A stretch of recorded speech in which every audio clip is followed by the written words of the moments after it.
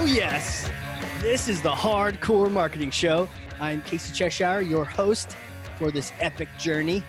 And today's show, sponsored by Cheshire Impact, on a mission to help people maximize their use of Pardot and Salesforce. CheshireImpact.com. Bam. Hey, everyone. Before we get started with the show, I'm excited to announce two things. First is that my book, Marketing Automation Unleashed, is now live on Amazon. So go get it. The second thing is we have a new sponsor, Qualified.com. I'm going to tell you about them in the next couple seconds here, and also how you can get a free copy of my book thanks to them. So who are these people? Well, Qualified is the #1 live chat and chatbot platform for Salesforce and Pardot. Sales reps can have real-time, personalized conversations with who? Your hottest website visitors. So I want you to know, I don't just partner with anyone. I genuinely love these guys. And the platform, we use it at my company. Our sales team loves it. We've closed a lot of deals based on it, had a lot of great conversations with prospects too. So, a lot of marketing these days is what? Hurry up and wait, right? Fill out this form. And then if we pass you over to sales, maybe you'll swap 6 emails with them to find a good time to talk. But what if a prospect is doing research right now and they would chat now? Why not give them the opportunity? So the best part is your company actually decides what leads are worth a live chat. There's a lot of noise out there. You don't want to talk to everyone. So Qualified actually connects to Salesforce and Pardot, and it's able to pull in lead and contact information so you can specifically know if you're talking to a VIP, a VP, a decision maker. It's really kind of like magic. Now, if you don't know who someone is, well, what happens then, Casey? Well, that's when the bots come in handy. Chat bots can then ask questions to further qualify a lead, find out if maybe this is someone you do want to talk to.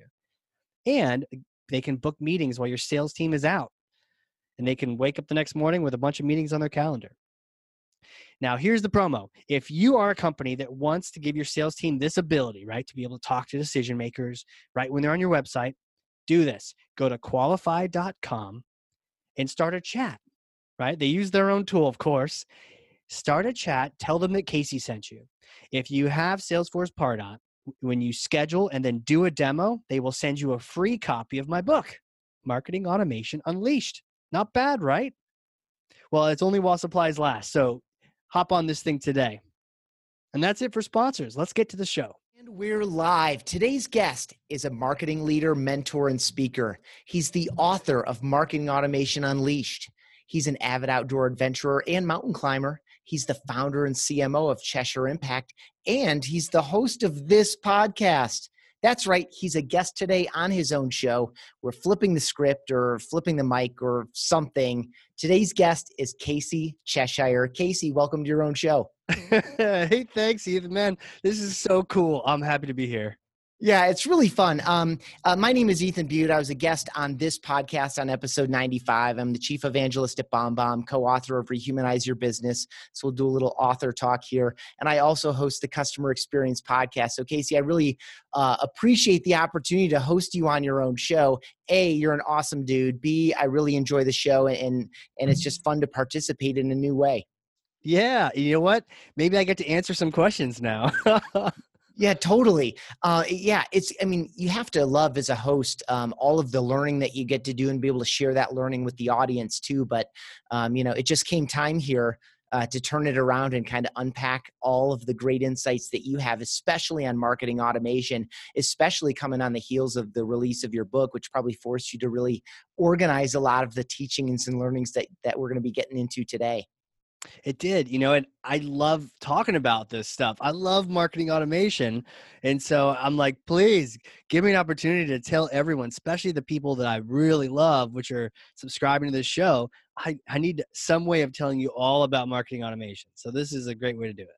Cool. Well, I don't want to break format. So we're going to start with Thor's hammer. I love this approach. We're carrying around all these myths with us. It is now up to you, Casey, to pick up the hammer and smash some myth that you think just its best days are behind it. All right. I got the hammer. Here it is. All right, smash. Hey, marketing technology is not done being set up when the implementation is complete. implementation is the start. It's like your freshman year. It's like your freshman 2 months, however long it takes, especially with marketing automation. And it's okay. It doesn't have to be all done by the end of 1 month, 2 months, 3 months. It's a process. And so the biggest thing I'd love to smash is just the idea that some of these tools, especially something that's so key to marketing, like marketing automation, has to be done at some point. No, you're going to be adding more to it throughout all the time. Well, you've helped people through a number of implementations, and so just give some guidance to folks. So here at BombBomb, we've transitioned marketing automation platforms. We're actually on our third one, and we don't need to tell that story. But this process of evaluating and then making the selection and then implementing. Talk a little bit about, from the point of implementation, how should people maybe think about budgeting that time to make sure that they're constantly doing what you just recommended they do, which is make it an iterative process over time. It requires some level of investment. Maybe give some guidance there. Yeah, and maybe I'm biased because I'm the implementation guy, but here's what I've seen is that implementation, there's a lot to it, but it kind of boils down to something like tech setup, and then tech training, and then strategy. And so it's not rocket science. And what I like to tell people, especially with Pardot, that's my love right there.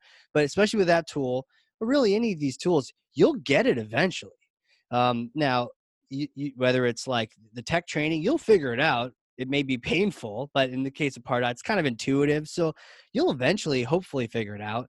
But it's like you'll do the whole crawl, walk, and maybe you'll get to a run, but you're going to spend a lot of time. You might spend a year trying to figure out something, or you might learn the hard way. So really the whole point of an implementation, if it's done by, an experienced partner, is just to help you skip some of those stages and not have the same boo-boos and the same painful learning lessons that I had when I went through it the first time, or when the 2,000 plus other people went through it. We helped them out. Like we've learned from each and every one of these implementations. Hey, do try this. Well, you could try that, but some people have, and this is what happened. You can skip a lot of that. You can skip right to run. And so that's the goal, is I want you to skip right to run, because you're still going to be building all sorts of cool nurturers and all sorts of cool features onto marketing automation for a long time. Dynamic content. There's all these cool things. I want you to get to the fun stuff and not be stuck crawling in like the beginning stages. Yeah, and making sure it's set up the right way. I mean, I can see so many benefits, and we had partners in all of our transitions just for that. Just like, let's just jump over all the painful stuff and get right to implementation. One quick follow-up question there. Have you ever gone back into a team or a company that you've done an implementation for to kind of do a reset? Because what I imagine is a lot of the companies you're working with are probably growing. The market's changing, their business is changing, the marketing team is changing, maybe the sales team is changing. And so, even everything around the marketing automation system is moving. And so I have to imagine it might be useful to have a formal reset at some point as well. Yeah, the Marine Corps has like Semper Fi, Semper Fidelis, always faithful. I've also heard the Semper Gumby term, like always flexible, right? And you just kind of have to roll with it. Yeah, there's one particular client we work with, great team, ended up transitioning, different people moving in and out of the company. The people that came after them moved them off of Pardot, and so we weren't working with them anymore. And then some other team actually went through the process to select and move them on to Pardot. Had no idea about the previous, like your company's already been on this tool before. Yeah. We actually were the ones that helped you set up. Let's tell you what you did, what your predecessors, your ancestors did earlier. So these things happen. Also, teams, when they first get it, they're like, all right, let's do this. And they're off to the races, and that's good, especially if we've done our job and you know how to use the thing. And then it's like, go, go, go. And so then we have a graduation ceremony. I think we used to send out diplomas. And then, we want people to be successful. But sometimes we'll get contacted a few months later. And usually the reason is no one tells you a roadmap of like what to do next. And sometimes the software vendors can just make me guilty of this, where they just say, here's 1,000 features you can use. Go ahead and pick one. And so people can get distracted like cats looking at the next shiny thing. Oh my God, that feature is amazing. I wonder what that'll be like to set up. Oh, there's another feature, and you never really get a chance to get your feet underneath you. Yeah, it's so hard. Managing expectations is such a big part of any kind of onboarding and setup. And frankly, it should be established in the sales process. Hey, let's talk a little bit about Marketing Automation Unleashed. Subtitle is The Strategic Path to B2B Growth. I think one of its main features is the Cheshire Success Index. Yeah. Um, but let's start at a high level. Why did you write this book, and what was the journey like for you personally? Yeah. You know what? Man, it was like it's a long process, right? You've written one too. I had this experience where I was at this office working with a president of a large bank, and I was trying to explain some more advanced things of like revenue optimization is what we'd call it now, lead to revenue and these kind of concepts. And the eyes were kind of glazing over. And to be fair, they had just purchased marketing automation, and we were there to help them set that up. So talking more about this, sales marketing connected thing wasn't quite sinking in yet because he didn't even quite understand what marketing automation was. So I kind of paused for a second because I was seeing my audience wasn't giving me the normal Casey like amaze response. And so I took a step back, paused, and then I said, let me tell you about marketing automation. And for me, I've been, working in this for years, and you can be kind of taking it for granted if you've been in it so much. And so I took a step back. I said, hey, capture, nurture, automate. Capture, nurture, automate. I wrote them on the dry erase board, and I went through and I started explaining each one, and his eyes were like lighting up, and he rearranged meetings. He didn't have much time, but now he had time, and then his team wasn't available, but now they were available. And like the skies opened up and angels started singing and harps were playing. And so I was like, oh, there's something going on here. I need to go back to the basics and just talk through the core features and functionalities. And then you mentioned the CSI. It's that roadmap I was mentioning that people don't usually have. No one tells them what to do first, second, third, or fourth with any kind of authority. And so we thought, okay, let's cover some basics. Let's get some core values down for what this stuff actually is. And let's tell people how to roll it out in order. Do this first, then this, then this, then this, so you can get some traction. I love it. I think it's, marketing automation is not new. How long has the term marketing automation in its current form been used approximately? That's a great question. I've been using it for like 11 years, and I'm not even saying super early adopter. I'd say maybe 15. Right. And so I think, there have obviously been books written about it before, but it's still successful use of it, I think, is still relatively new. And of course, what it actually means, like what's under the hood, some of the features and the things that we're capable of doing now are in fact brand new. And so I love that you took this on. A, as a benefit to your clients, and then B, as a benefit to, all these other folks that have maybe been involved in, the evaluation implementation, or maybe they walked into a shop where it's already up and running. But again, to your point, having taken for granted that there's a whole lot more we could be doing here. Are we doing it the right way? And all these other things. So I love that you took that on. Any surprises along the route from I'm gonna get this thing written to now it's available for purchase? Yeah, a lot of surprises. But one thing you mentioned earlier, there actually aren't a lot of books on this topic, which is so bizarre to me because it's like this is the tool that is like the CRM for sales. If someone's doing sales on Excel still, you're like, what are you doing, Grandpa? Like you're in the wrong era here. Like we use CRM in the cloud now, right? It's like a no-brainer. You've got to do it that way. Well, doing marketing, especially in the B2B side, without a marketing automation platform, it's like blind. It's like might as well be Mad Men days, like, what are you doing? This is so crazy. But Matt Sweezy has a great book. He's a great guy. He's got his second book out now, right? So he had marketing automation for dummies. And then when I was looking for like, what else is out there? There's nothing else. SEO books pop up when you do an Amazon search. I'm like, what's going on? Like, where's the guidance for, there's so many vendors out there that have this software. I like Pardot, but there's many others. So where are the books on more of that strategy of where you need to go? And they weren't there. So it just was like a no-brainer. We got to get this information out to people. I love it. I'm going to assume, I hope safely, that no matter what system someone is using, they can get valuable insights about whether it's Pardot or not, that they're going to get some valuable stuff out of this. Yeah, totally true. Totally true. Platform agnostic in terms of strategy, right? So the way I position it is strategy, process, technology. You got to get that strategy figured. And by the way, strategy is the most overused word in all of marketing, at least one of them.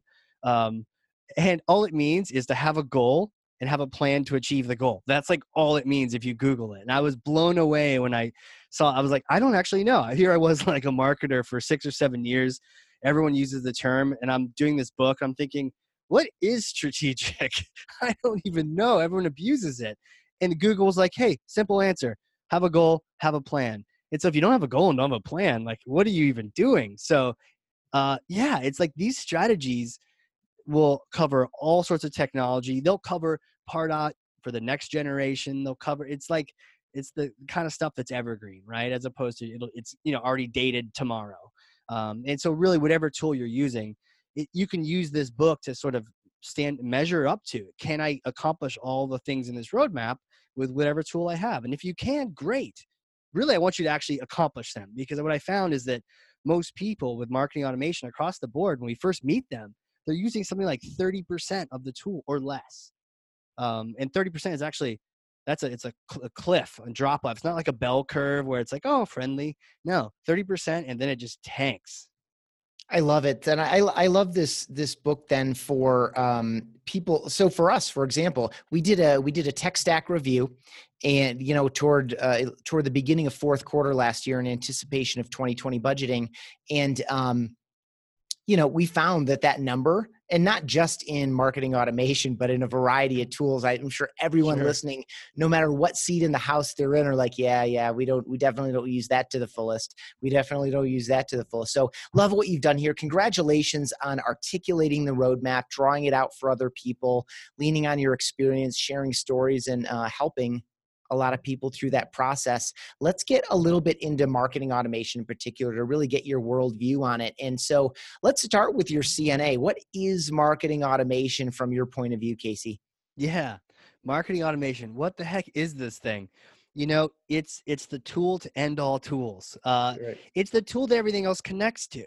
If you can do lead gen, do all these other things, and then it all comes into, it's like your marketing platform of record. And I like to define it with 4 words. And I mentioned them earlier. It's capture, nurture, automate.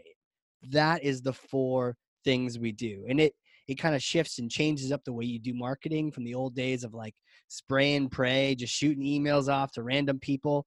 And really, I mean, if you want, I can go through like the capture. Sure. Yeah. Nurture. Yeah. So on the capture side, it's all about, getting people in and capturing them along the way, and getting that lead who landed on your website and getting them to convert. And it starts with these forms, and like marketing automation has these magical forms. I actually call them magic forms in our training. And I get it. It's not very textbook, but they're magic, because what they do is they know who you are, and it knows every web page you visited on the site. In Google, normally it does this anonymously, right? It knows that 3,000 people went through this path, and you can adjust the path and figure, but it doesn't want you to know specifically that it was Ethan that did it, right? Whereas Pardot does, and it know, oh, you did this, and then you did some research on my website, excellent, and then you clicked on that collateral, right? So it's capturing all this information about you, and then in the activity you're doing, and then it wants to be able to capture you as a lead and get you to give a little information in exchange for some kind of content. And I like to go back and ask this question. Back to you. Are you married, or are you married? I am. How many dates did you go on roughly before you got married? Ooh, gosh, I don't, dozens. And so for people listening too, if you're not married, if you were going to get married, how many dates do you think you would go? So a dozen? More than a dozen? No, dozens. Dozens. Okay. Yeah, I have no idea. 50. Months. Yeah. 100. Yeah. It right? was months, and then we got an apartment, and then shortly thereafter we were married. Okay. Right. So it wasn't one, right? Correct. Right. And so that's the key point here. We don't usually expect, unless it's some kind of crazy movie that happens in Vegas, we don't normally expect there to be one, and then we're getting married for all of life, right? But somehow we expect our customers to come to our website and get married to us on the very first form, right? And you see this all the time, where you have a form with 12 fields on it. and you're like, oh my gosh, this form, what are Right. they? And then you go through the questions. Okay, name, email, phone number. Oh, they're gonna call me. What's your annual revenue? Ooh, or what's your annual salary? What? Blood type, social security number. Like, what are you Right. Yeah. asking me Yeah. questions for? We just met. I just wanted your case study or your little white paper. I don't want to get married. I actually had a form like this. It was asking me my annual take home pay. And I just want your content, but I don't want it that bad. Like, who are you? You're asking me this Right. information. So in the end, it's like, don't do this, right? Don't try to one night stand your prospects, right? They deserve better than this. And so what marketing automation does is it has a thing in Capture that it's called progressive profiling. And what this does is simply allows you to ask a series of questions over several forms. So instead of asking all 12 right up front, and by the way, no one wants to fill that out. No one does fill that out. And in the studies have shown anywhere between 1 and 3%, give or take, margin, improvement in conversion rate, a 1 to 3% improvement in conversion rate, the more fields you get rid of, right? So if you got 12 and you get rid of 5, you can have a 5%, 15% increase in leads that are completing that form. You could literally have more leads coming in just from shortening up those forms. And so what Part allows you to do is, one, it'll never ask a question twice. And I've had this happen before where, So smart. It's you fill just out one brutal. form. Yeah. Fill out one form and then it says, oh, okay, great. This was actually the evildoers that they wanted my salary. So I'm pretty sure I lied and I put something like, oh, I'm a billionaire. And then I got to another piece of content and they asked me the same question again and it was required. I'm like, you asked me I lied last time. I'm gonna have to do it again to Yeah. you this time. And it's like, or calling the bank, right? You call the Well, and bank. then think about what that does with your data. Oh Right? yeah. You give people the chance to, I mean, in your case, you're doing it mostly for fun. Like, I'm going to mess with this a little bit because it's such a ridiculous question and opportunity. But, think about like, so then what rule are you going to write? You're going to overwrite the old data with the new data, or are you going to accept the previous data like this? And this idea of making people fill out the same form multiple times has a number of negative impacts on the customer experience. Frustration is one, but then data hygiene on the other end. Like, what if That's they, true. all so many problems with it. It's so crazy. And I think I want to add to your point of removing fields. I know on the practitioner side of it, you know, early on in your career, your tendency is maybe to want to to think about the form as you're constructing it to say, gosh, what do we really want to know? As opposed to how little can we accept at this point and still know that we have enough to move forward? And I love so, that. yeah, flipping that Yeah. question around to say, like, what is the least amount of information we could take here and still make it constructive for both parties? Yeah, I think I love that because you're instead of saying what can I get out of this, you're saying what's their experience going to be like. And I know how this happens, right? Sales wants this information, marketing thinks this would be helpful. Yeah. No one eliminates anything, and then you have 10 or 12 fields and it's like gross. Yeah, Yeah. even 7, right? You have all these fields, and to your point, do you really need that out the gate? There's plenty of those YouTube video, spoofs where you're on a first date and the person's like, so how many children do you want? You have any diseases in your family? Like, these are not Right. questions for your first date, people. Right. Save it for down the road. I'll learn that in time, whether or not Yeah, my potential in-laws are crazy or not. right. So your parents, they have a criminal record? Anything I Yeah. should know about? All right, I'll see you later. I gotta Yeah. go. My friend's texting me. When Okay. I feel this tease up the nurture conversation, Yeah, because again, if you have progressive profiling, maybe the next time around, as you're offering something else of value, you get one of those fields that you gave away, yeah. and maybe the next time you get an additional field that you gave away, so that you don't have a 9 field form and instead it's a 5 field form. But over time, progressively, I'm just making an assumption here that's part of the nurturing process. But talk a little bit about the nurturing process and maybe some great tips for people. You know what? Nurturing's another thing. I love doing this. I don't know. It's like my thing. I don't know. Some of those authors, they all have their own little shtick.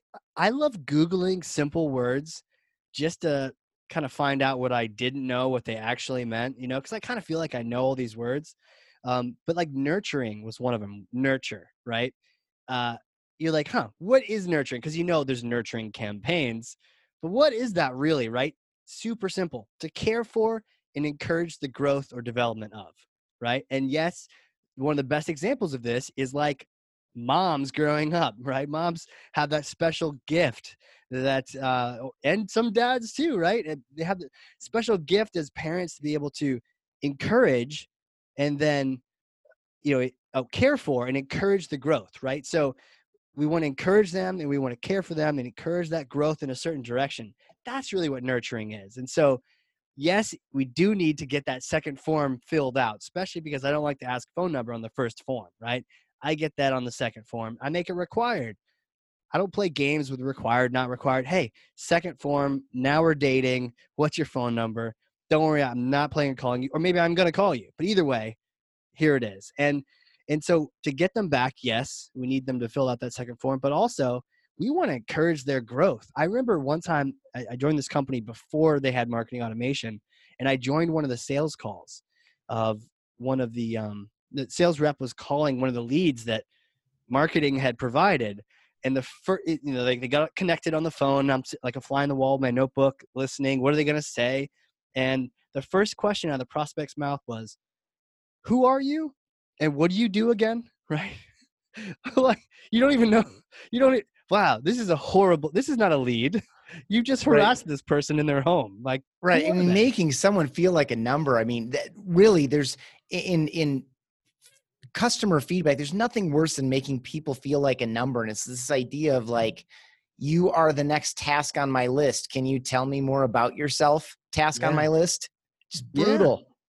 Yeah. No one knew why they were. No one wanted to be on the call. Sales rep knew this wasn't a good lead. Lead didn't even know who they were. No one wanted to talk, but yet they had to talk because some company had connected them. And it's like, oh, let's fix this. So, with nurturing, it really ties into that noble purpose of wanting to actually encourage people to grow as your customers, actually solve their problems, right? If you can keep solving their problems with these different content pieces you have, they'll keep eating them. They'll keep reading them and taking them. And you don't have to ever worry about, can we get them back to fill out our next form? Or should we ask everything up front and trick them, right? You won't have to worry about that because you're going to continue to nurture them. And so that happens, throughout that beginning process. And then we get into, let's say what's interesting is people think of nurturing on the marketing side, but then they forget that when you hand it off to sales, sometimes they need a little help over there, because oftentimes in sales, it's like fit or fold. If these cards don't fit, right? If it's a 7-9 offsuit, the rule book says I have to get rid of this. So if a prospect, gets on the phone or won't get on the phone, it says, "I'm not interested," or "Call me in 6 months," then what do? Well, normally they just delete it. They leave it. They make it go away. The better ones will say, "Okay, let me set a reminder in my CRM to call back in 6 months." But now we've entered the danger zone. And it's like cue up the Top Gun theme song, Yeah. Yeah. flying a danger zone. They're going to remake that movie too. I don't know what's going to come out of that. Um, Just a but whole bunch of really cool shots with, probably. I think it's a cinematic spectacle more than it is any kind of a story to be told. Right. It's like a second prize But fight. I'm with you. It's like what happens in that 6 months? Do they forget about the need or the opportunity? Do they get it solved elsewhere? I don't know. I mean, it depends on what I'm looking at buying, but I know that if I get in my mind that I need to evaluate a buying opportunity, no matter what it is, personal or professional, it just kind of stays with me a little bit. And I'm not ready to pull the trigger now. And I might tell a salesperson, "Hey, I'm at least 6 months out here." It doesn't mean Yeah. I'm not still shopping. It doesn't mean I'm not still curious. Or worst case scenario, I forget about the opportunity altogether. And so, when we pick back up, I'm still starting at square one unless you successfully nurture. Right. And what's crazy is we don't know if that's a brush off or not. Are you really going to be ready in 6 months, or are you being polite? And apparently Americans are polite. Now I've been to New York, and I could argue I've otherwise. been But all like, over, and that's not the case. yeah, the Yankees I've been suck. on Sorry. Facebook, and that's not the case. Right. True. True. Yeah. Apparently, they're more direct elsewhere around Yeah. the world. But so, hey, call me in 6 months. But I'll keep telling you that, so I don't have to ever tell you no.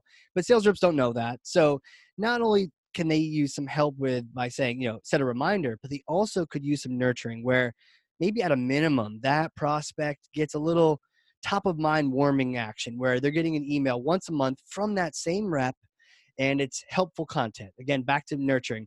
It's not, hey, buy once a month. It's like, here's a really cool thing we came out with. Here's another cool, it might help answer some questions as you're doing your research.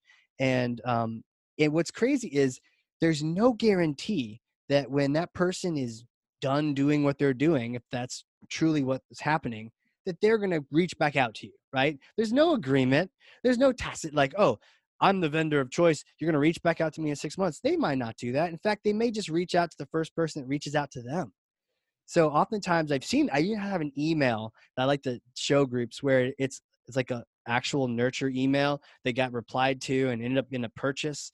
And I'm like, look, guys, look at this email. And we kind of dissect it. And it literally says, the person wrote back to this email and said, I hired the webmaster I was talking about hiring. I'm ready to go. Let's check out this tool that I said, call me in 6 months. And that email was sent like month 3. So it wasn't even 6 months later. It was 3 months later. And they were like, let's do this. And if that email hadn't been there and being top of mind, that person may have reached out to some other one. Who knows? And oftentimes sales reps will get that response where they go, hey, it's 6 months, you ready to buy? And they're like, oh, so sorry. I went with your competitor. They called and I'm sorry. Yeah. Like nurturing prevents that and it fixes that. Yeah. It's, one way to capture some of the essence of that is you're selling to a window, not just to a person, right? That just the timing has to be right, I like that. Yeah. So that's capture and nurture. What's next? Automate, capture, nurture, automate.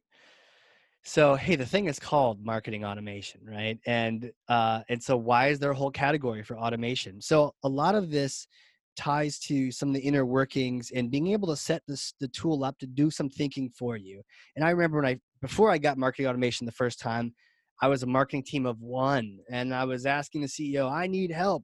Give me a marketing coordinator. Give me an intern. I need somebody because time I was using NetSuite to send an email out, and it took me 4 hours to send an email out, and I needed a checklist, and it was terrible. So I was like, I need help. So we got Pardot, and I started automating some things, got some nurtures happening automatically behind the scenes, and I stopped asking. I didn't need actually any help because the emails were going out. It was easy to send them. And really when it comes to automation, it was the idea of scoring and grading, and the idea of actually rating the leads in a 2-dimensional way, how good they are, and getting that information over to sales so they can then make some decisions. So not only was it helping to understand which leads were the right ones to call first, but it was also even automating the fact, are they ready, and listening for that. So marketing automation does a great job of just sort of sitting there. Now we're already capturing all this engagement data. We know they're doing research, they're clicking your site, they're completing forms. And at some point, each one of those actions is going to increase their score to the point where it hits a threshold. And that threshold, you can raise it, lower it like limbo. But when they hit that, you can automatically send them over to sales to the exact rep that it should be in the region and the territory and all of that. But you can make that happen. And I've talked to many organizations where prior to this tech, like a human's doing that, where marketing is like looking at every single lead and trying to figure this thing out and trying to get them to a certain place. And sometimes you need that for the oversight, but in the end, you want to get out of that and get that automated so you can speed things up, because oftentimes you hear it's like a study that the first person to call a lead usually wins, like all the time. So if you can be first, let's do that. If you get a lead in, you don't want it to be sitting there. And I actually met a lady who was the connector between this old marketing automation tool and their CRM. And she would have to every day, like pull up the list and then write them into the CRM. You don't want to wait for whoever that is to type them in. And meanwhile, your competition, they're already calling and you're in the back foot now. Yeah, it's really important. And I love this idea of being able to prioritize who we're going to reach out to. And I would assume that on that push over to sales, Now, the salesperson has a list of activities this person performed, and they have a better sense of A, why are they showing up in my list? And then B, what do I know about them? Right. And it Yeah. gives you things that you can talk about and ask about, like, hey, I noticed that you maybe grabbed this piece. Do you have any questions about that one in particular? Kind of a thing. It gives you things and reasons to talk. Yeah. I mean, the whole challenge is sales not calling your leads, right? Sales is always saying we don't send enough, and the marketing is always like, well, you never call them anyways, Yeah. right? And so there's a sort of disconnect. It's like we're arguing, but we're not on the same page. And so if we can assist sales in prioritizing their time, because the whole point of marketing automation is to prioritize human time, right? Human time is not scalable. You need a body, you need a person to do that. That's expensive. Pardot or marketing automation, it's working 24/7. You don't need to feed it, doesn't take breaks, it just does its thing. And it's happy, right? Like, hey. So the whole point is then to prioritize that human time. And one of the crazy things is that I love the idea, and Pardot has this, where you have a lead score and a lead grade. And whether you call them that or in whatever system you have, you need two dimensions. And so historically what happens is marketing creates this lead score or sales, and it's this ginormous number, 7,404, and it gets sent over to sales, and you're like, what is this? And it doesn't make any sense. But worst case scenario, marketing is like, that's our best lead ever, please sales call them. You never call anyone. Escalate to the VP of sales. Okay, fine, we'll call this one. They call, and it's like a student doing research at a Yeah. university, and then marketing has more than egg on its face. Sales is like, I knew you never sent good stuff. And then they don't call anymore. So what was happening there is they were trying to have the engagement and the activity of that particular prospect, that lead, and the quality of it. Two different dimensions flattened out into one number. And that's impossible, right? Because you could have the student who's not a good lead, is a terrible lead. And you could have a CFO who has no time of day for all of your little marketing things, maybe filled out one form, maybe attended a one webinar and clicked on 3 web pages. That college student is going to far surpass that CFO in activity. But in terms of a lead grade, if you're separating out the quality, then you can actually identify that separately. And you can, what I like to do is sort first by the grade, by the quality, and then by the action and the activity and the engagement. That way, sales now has a list of, here are all the A's, here are all the decision makers who have budget and they're ready to roll. And here's the relative engagement across the board. So call the A's first, then the B's, then the C's. Then don't call the D's. We won't send any over, and marketing will never send over any F's. Love it. Makes sense. I mean, and even though that lead score is built of a number of criteria, there are lots of ways to rack up the points. It's still not a full picture of the person. I love that grade layer on it. So we're capturing people, we're nurturing people, we're automating some engagement, we're building relationships with sales, we're feeding them information, we're learning from the automation itself, we're saving a whole bunch of time, putting humans in their best place to win. What comes after that step? Well, it's kind of first and it's kind of last. I added it on, right? When I was first told about marketing automation, they said capture, nurture, automate. I added reporting because it's a big deal. So there is a universal question in marketing. It's the most asked question in marketing. And it is simply, what is it? It is this working or is this not working? And then the follow-up, why is this working or why isn't this working? And why, right? I remember being a marketer without marketing automation, and I was an activity marketer. I was an action marketer, and I was working at a company. I was a marketing manager, wee little lad, and I remember being at lunch, and the CEO of the company sort of strolled by and asked me a question. He's like, "Hey, Casey," because that's what CEOs sound like, and he was like, right, and he's like, "Hey, how many leads did we have? Oh, not how many leads. How many emails did we send this month? Right? How many emails did we send this month?" And I don't normally know details, but I knew this detail. I looked at it. So it's about 1 million was the response. About 1 million emails this month. He was like, great. Next month, let's make sure we send 1.5 million emails. Right? At the time, I'm just like, okay, sir, right on, Right. But when you really think about it, you're like, we weren't selling running shoes. We were selling data integration, right? Software, like $100,000 software. And we weren't saying add an extra 500,000 leads. We're saying those people you already have, send them more email. Just do more of what you do. And I'm sure that'll be helpful. And this is like that. That's the mistake. It's that, taking a lesson from B2C where we shouldn't, which is, no, this isn't about, brand recognition and just harass them enough and show them a picture of a gal running. And now you want to go running too and buy new shoes. That's not what this is. You've got a complex, account you're trying to close. You've got different people with different experiences. And so it's complicated. Just doing more activity doesn't necessarily equal results, right? And that's where you're at when you're not showing your ROI, when you're not showing what's working and what's not working. And that's what marketing automation shows you. It shows you, where did the leads come from, what sources, and then how many closed deals did you get out of it? And the only way that works is because you're tying marketing automation to CRM. Yeah, it's so important. It's a classic. I mean, it's not a traditional vanity metric, but it falls into the traditional kind of vanity problem, which is, I call it activity worship. To your point, I use that language too, and it's this idea of, if we want if we want X in new closed revenue, or X plus Y in new and expanded revenue in some given period of time, I would much rather be able to accomplish that with 500,000 emails instead of 1 million. Or True. 250,000 emails instead of 1 million, right? Like, you want to get the best return on all that. Because again, you're asking for a lot of attention. You're asking for a lot of other people's time. So the faster you can get people to self-identify, raise their hand, participate, and move forward because you've drawn out a great future and everyone involved in the process has done a nice job. Like, less is more in general because it just shows an efficiency. Totally. And because I speak quickly, I don't want it to be confused for inefficiency. It's an efficiency. It's like, it's just more efficient. Right. I have a story related to that. So doing less with more, right? Or doing more with less. Which one do you want? You want less and then more results from it.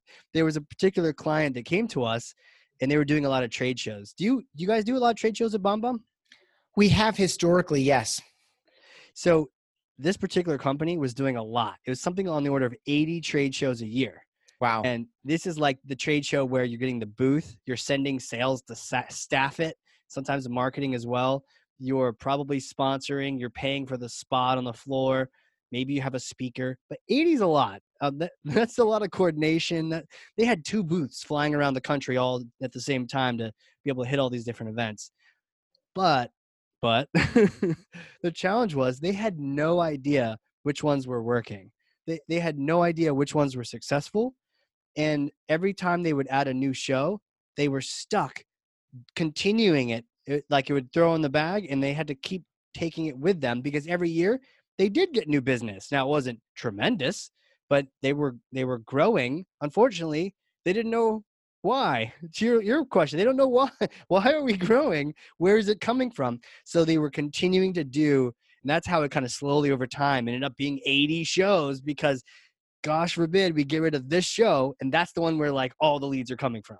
So the first thing we did is they had marketing automation. So we sat down with them and we're like, look, number 2 on this roadmap is this ROI tracking. We got to do this. And this is capture, nurture, automate, report. This is reporting, right? We got to nail this for you. So we went ahead and set up some first touch tracking to be able to show, okay, the leads, you got these different shows. They're now all tagged appropriately and categorized, and they're tied into sales deals and opportunities. And magic happened. Any guesses how many of those shows were actually effective? I'm going to hedge it here. I'm going to say half of them. Half of them? Not bad. Sometimes I get like cynical answers where people say like 4. I'm like, wow. Yeah. But half of them is pretty good. It's a little closer to that 80-20 kind of thing. 30 of them were good. 30 of the shows were driving some kind of business to the point where it was worth doing it. But that meant there was 50 shows, 50 flying sales, putting them in hotels, booths and travel and sponsorships that was completely ineffective. It was crazy. Yeah, that's a lot. I mean, that is highly inefficient. And again, you just don't know which ones, right? Again, there's that old, I mean, it's not, it's trite to say it now, but it's this, I know some of my dollars are working. I just don't know which ones. So true. Yeah. And so that reporting layer is super critical. Obviously the whole CSI, the 10 steps, capture, nurture, automate, report is all packed into Marketing Automation Unleashed. So I'm going to honor the format of this show. I'm going to transition a little bit, and you've already set it up a little bit because you told some young Casey stories. Take me all the way back. Where are you growing up? Where are you coming from? Where are you today? Yeah, who is this crazy guy, right? Yeah. Well, let's see. Back in the day, now this is a tough question. See, I ask other people this question all the time, but it's Yeah. like, where do you start, right? Yeah. Well, how about this? Where are you in the world today? Right now? well, right now, Physically? Yeah. are you giving me a free pass out of that question? No. I'm breaking I'm, it down I'm for gonna you. go. Oh, okay, I'm going to okay, guide you through it. okay. Yeah, guide me through. You could be my spirit animal. Yes. So where am I at today? Um, Physically, where are you? New In Hampshire. the United States? New Yeah. Hampshire. Yeah, yeah. Oh, I thought you were Oh. talking like metaphysically. Where am I? Where am I at? No. That's good. Now I know why you went to the spirit animal. Oh, okay. Have you born and raised? No, grew up in Virginia and Ohio, then New Hampshire, military family, right? So Mhm. traveling around a little bit, dad in the Air Force.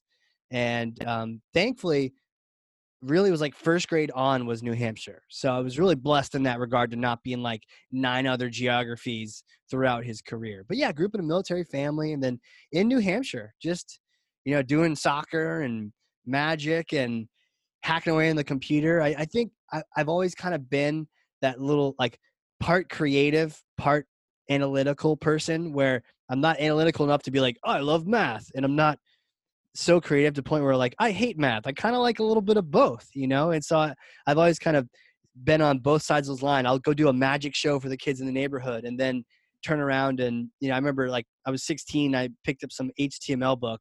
Like, I don't even know why I did that, but I picked it up and I'm like, I could learn HTML. And you start doing that. And that was back in the days of America Online and, dial-up modems.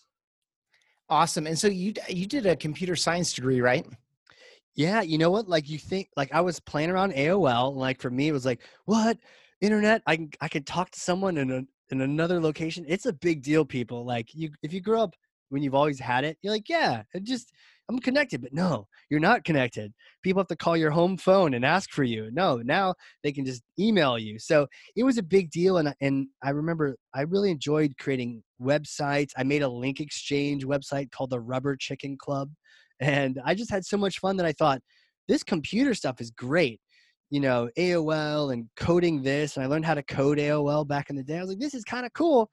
Must be computer science is the thing. Only to find out that computer science degrees in college, they're kind of behind, right? And so I'm kind of dark on school sometimes because I wanted to learn internet and HTML and all these things. And they shook me into like coding land and heavy math courses. And now I'm not the heavy math person, so it was like torture at school sometimes. But all of my electives were communications, which is funny. So I ended up banging out that computer science degree, but they kept taking me deeper and deeper. And eventually we were coding microprocessors, which is like a gate that's either open or closed. Like, how boring can you get? It's closed. It's open. No, it's closed again. It's open again. Oh, it's closed. Like, okay, where's the human connection in all of this? And that's what I was really looking for. So I really have always been like a technical communicator. It's like use the tech to connect with more people. That's really that. And so I eventually was able to do a communications degree and do a lot of internships around that same amount of time to be able to get those degrees. But really wasn't the schooling that where I got the learning. I remember I had hacked a bunch of websites, not hacked them. I'd built a bunch of websites, and summer of like my freshman year in college, I would email a bunch of companies who would have terrible websites, and I would write them an email saying, in true 19, 20-year-old fashion, like, your website's terrible and you're a company, you should know better. But I would email people saying this, and I'd say, but I can fix it. For like, did you generate some business that way? I did. Yeah. People like, okay, kid, you're on, fix this website. I probably quoted some terribly small number, but for me it was great, and for them there was like, yeah, make us not look like idiots online. We don't understand what this is, but we know it looks bad. Please help us. And so one of the companies though was actually had a cool website. And I actually wrote to them and I said, I've been telling people all day that their websites are terrible, but I actually like yours. Good job. Keep it up. And it was actually an IT company. And they wrote back and they said, thanks. Would you like a job being a web dev for us? And so I started doing a lot of work with them and doing some marketing and even did a radio show with them. So it was all these kind of cool experiences outside of school that I would always test things out and try to build stuff.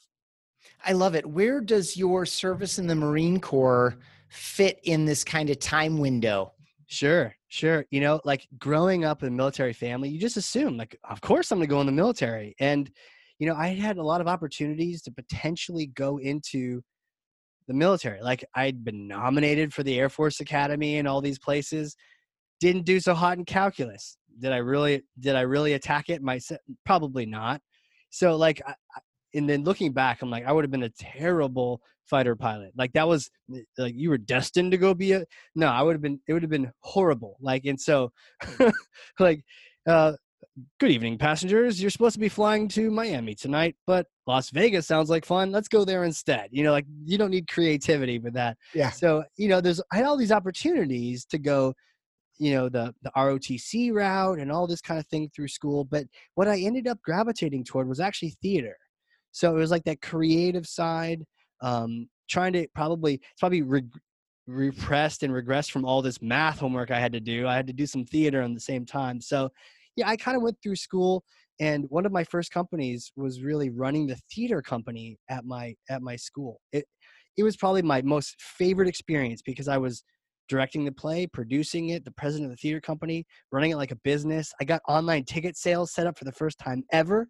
And got the president of the college, and the newspaper showed up, and we got the president of the college buying the first ticket for our show. Classic. But the secret is, he actually pulled me aside and said, I don't actually feel comfortable buying online. Can I write you a check? Right? Like that's how early it was in these days. And I'm like, sure, we got the picture, whatever. But it's like just trying new things and running a company. And I remember seeing some of my notebooks from college recently, and I had this book full of matrices and abstract algebra. And I just looked at it like, oh my, how did I do any of that? That looks crazy. But then it was like maybe an inch thick. But then I looked over and there was a 4-inch thick binder. And that was the theater binder. And I realized, oh, okay, that was kind of, me running things, being creative over there. But to get to your question, I went through school like this, and really the military never had an opportunity until marketing happened. I had graduated. I was doing this cool job, kind of a technical communication job, being a recruiter, a tech recruiter, calling people, see if they want a new job. And I'd heard there are free helicopter flights at a nearby college if you want one. And I thought, that sounds cool. Who doesn't like a free helicopter flight? Like, let's do this. So I go to. I have a feeling this is the beginning of a really good capture story. Oh, it's such a great capture story. Wait till you get to the nurture part. So I go, and it's St. A's up in New Hampshire, and I'm on the quad, this nice green quad, and then sure enough, this like Black Hawk helicopter comes down and lands right in the field, and like, come on, kid, hop in, and not in the back with the luggage. No. I'm in the front on the left seat next to the pilot, who is this female pilot, kick ass. She's like, hey, come on board. I'm like, okay, let's do this. And we took off. We flew all over, Manchester, New Hampshire. And you see, this is amazing, right? And it's noisy and it's cool, and it lands. And then who was that? That was the Marine Corps. Well done. I had never even considered them.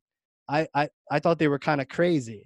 My dad was in the Air Force, and I thought, oh, Air Force, smart people go there, and the Marines had cool commercials, but they were like the crazy ones, right? So I wouldn't do that, like Arnold Schwarzenegger. What's going on here? But they hooked me in with that marketing, and that's how they captured me.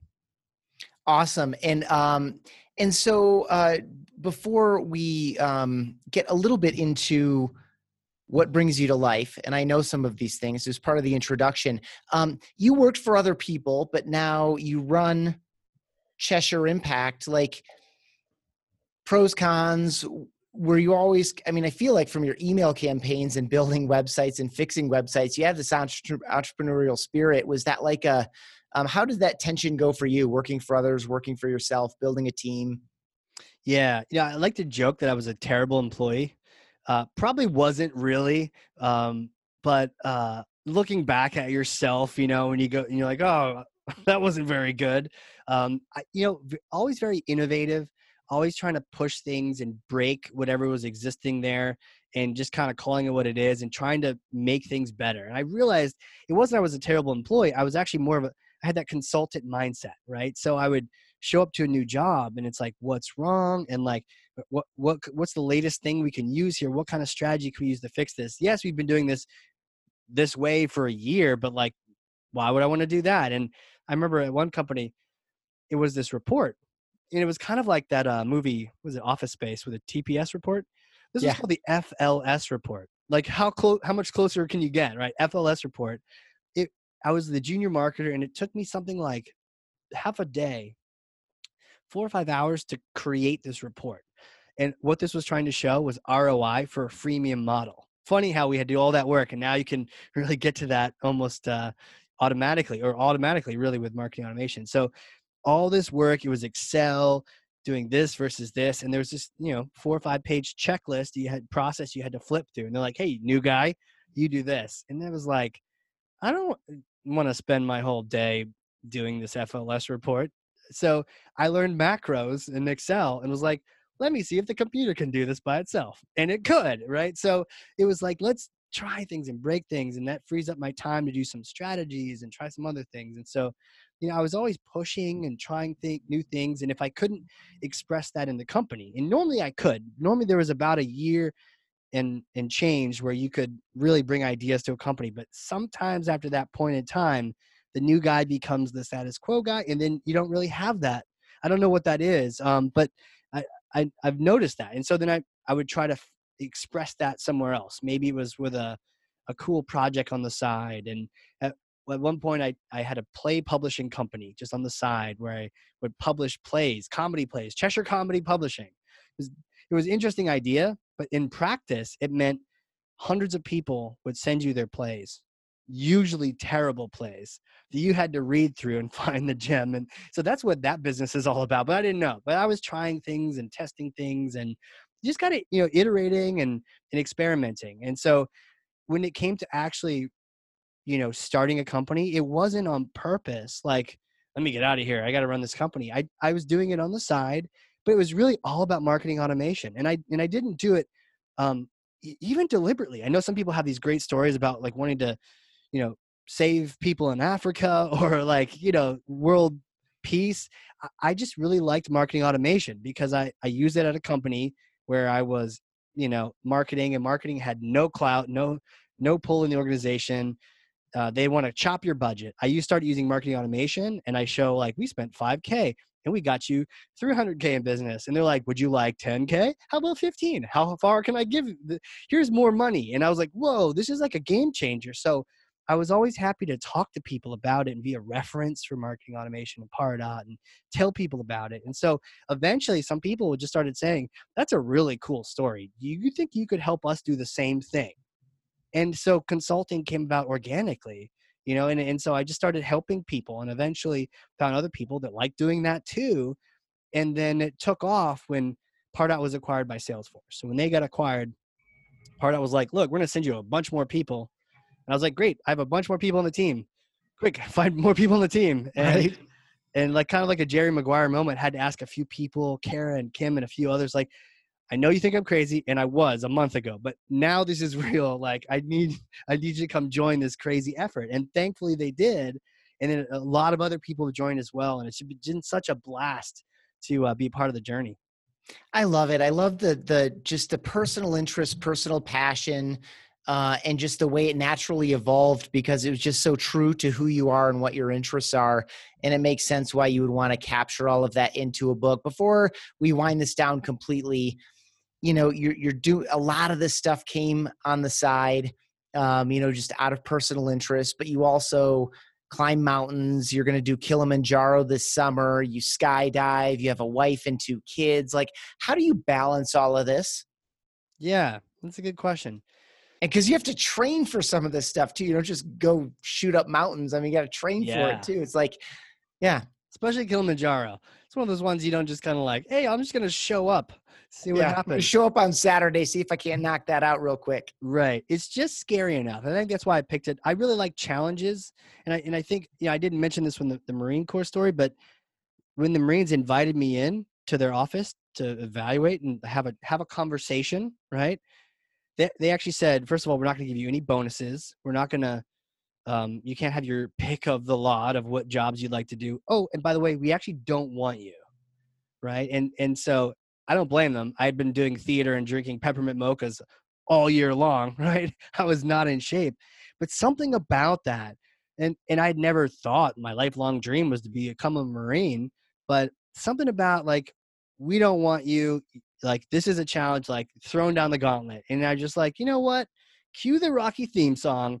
Let's do this. And the whole summer I just started running and getting in shape. So eventually they were like, actually, we do want you. Welcome back. It's like a lot of my life has been trying to find challenges like that. And so like this trip to Kilimanjaro is just scary enough for me to go, I need to go running, right? Like put down the peppermint mocha. It's time to run because I don't want to get halfway on that trip and be like falling out. So how do I balance all these things? I think it's all about figuring out priorities and in some of that entrepreneurial spirit and that energy, expressing that with some of these challenges, right? So maybe previously I might have like 4,000 ideas for a company or four different companies at once. Like Cheshire Impact is a fantastic company and the people on the team are just amazing, way smarter than I am now. Like I'm learning from them. And now I'm using challenges like Kilimanjaro and getting in shape and I went twice to the gym twice this morning. It's crazy. Like I'm transforming myself using those challenges to express that, like, getting that variety out of life, using these kind of personal challenges to do that. That way it's not like, ooh, let me start 3 companies and then be completely out of balance or like completely abandon my family because I'm off doing this and that and the other thing. It's awesome.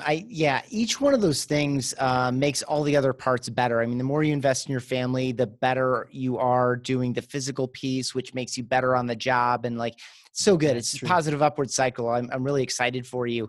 And I hope to see some photos from your trip this summer. Yeah. Um, this has been super fun. Thank you again so much for allowing me to host your show. It's been a pleasure.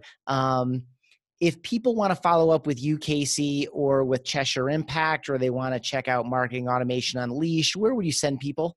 Yeah. First of all, don't be a stranger. I'm not in some ivory tower. Literally, my email address is casey@cheshireimpact.com. Email me. Tell me you like something. Tell me you hate something. I just actually want to hear from you. I want to communicate. I want to connect through tech, right? That's what I've always been trying to do all these years, just to do that. And then second of all is the book, right? It's on Amazon. You can search for Casey Cheshire or Marketing Automation Unleashed. It's there. There's Kindle, there's paper, whichever one you want to go with. I might maybe do a little Audible action, but either way, like go grab that. Let me know what you think. I'm just always excited to work with people. And of course, Cheshire Impact, we're here to help people with their marketing automation and their CRM. So I'm just here. Connect with me, reach out, email, Twitter as well. Casey Chesh on Twitter, LinkedIn. I would say just whatever you want to do, just connect, because I think we should all connect more in life. Awesome. If you enjoyed any aspect of this, if you laughed or you liked one of the stories or you have a lingering question, reach out to Casey and also share this with someone. If you enjoyed this episode, tell them about the Hardcore Marketing Show. Great conversations. I know I enjoyed my appearance as a guest as well as now as a host, which is just a delight. And so thanks to everyone for listening. Anything you want to leave folks with here, Casey? No, I thank you for coming on here. It's so great. Your questions were awesome. Like you spent so much time thinking about it, and your time is valuable. So I appreciate it. So I would counter back at you that if people haven't checked out Bomb, this is the thing to get. And if you send me an email at Casey Chesh or Casey@CheshireImpact.com, I will send you a video from Bomb back to show you what it's all about. It's really cool, and people should check it out. Awesome. I love what you're doing, by the way. I mean, your natural energy is contagious, and you've been kind enough to share some of the cool successes you've had communicating internally with some of your team members using a simple personal video. It's just a joy to watch, and just another way for you to express who you are. I appreciate you so much, Casey. Absolutely, man. Thank you so much. And this has been the Hardcore Marketing Show. We'll catch you all next time. All right. A big thank you to today's sponsors, Cheshire Impact, helping marketers and sales win, maximizing the use of Pardot and Salesforce. And a big thank you to Qualified.com, the #1 live chat and chatbot platform for Salesforce and Pardot. Remember the giveaway. If you have Salesforce Pardot and you want a free copy of my book, Marketing Automation Unleashed, then you go over to Qualified.com, engage in a chat, do a demo, and tell them that Casey sent you, and that book will be on its way to your door. All right. We'll see you all in the next one.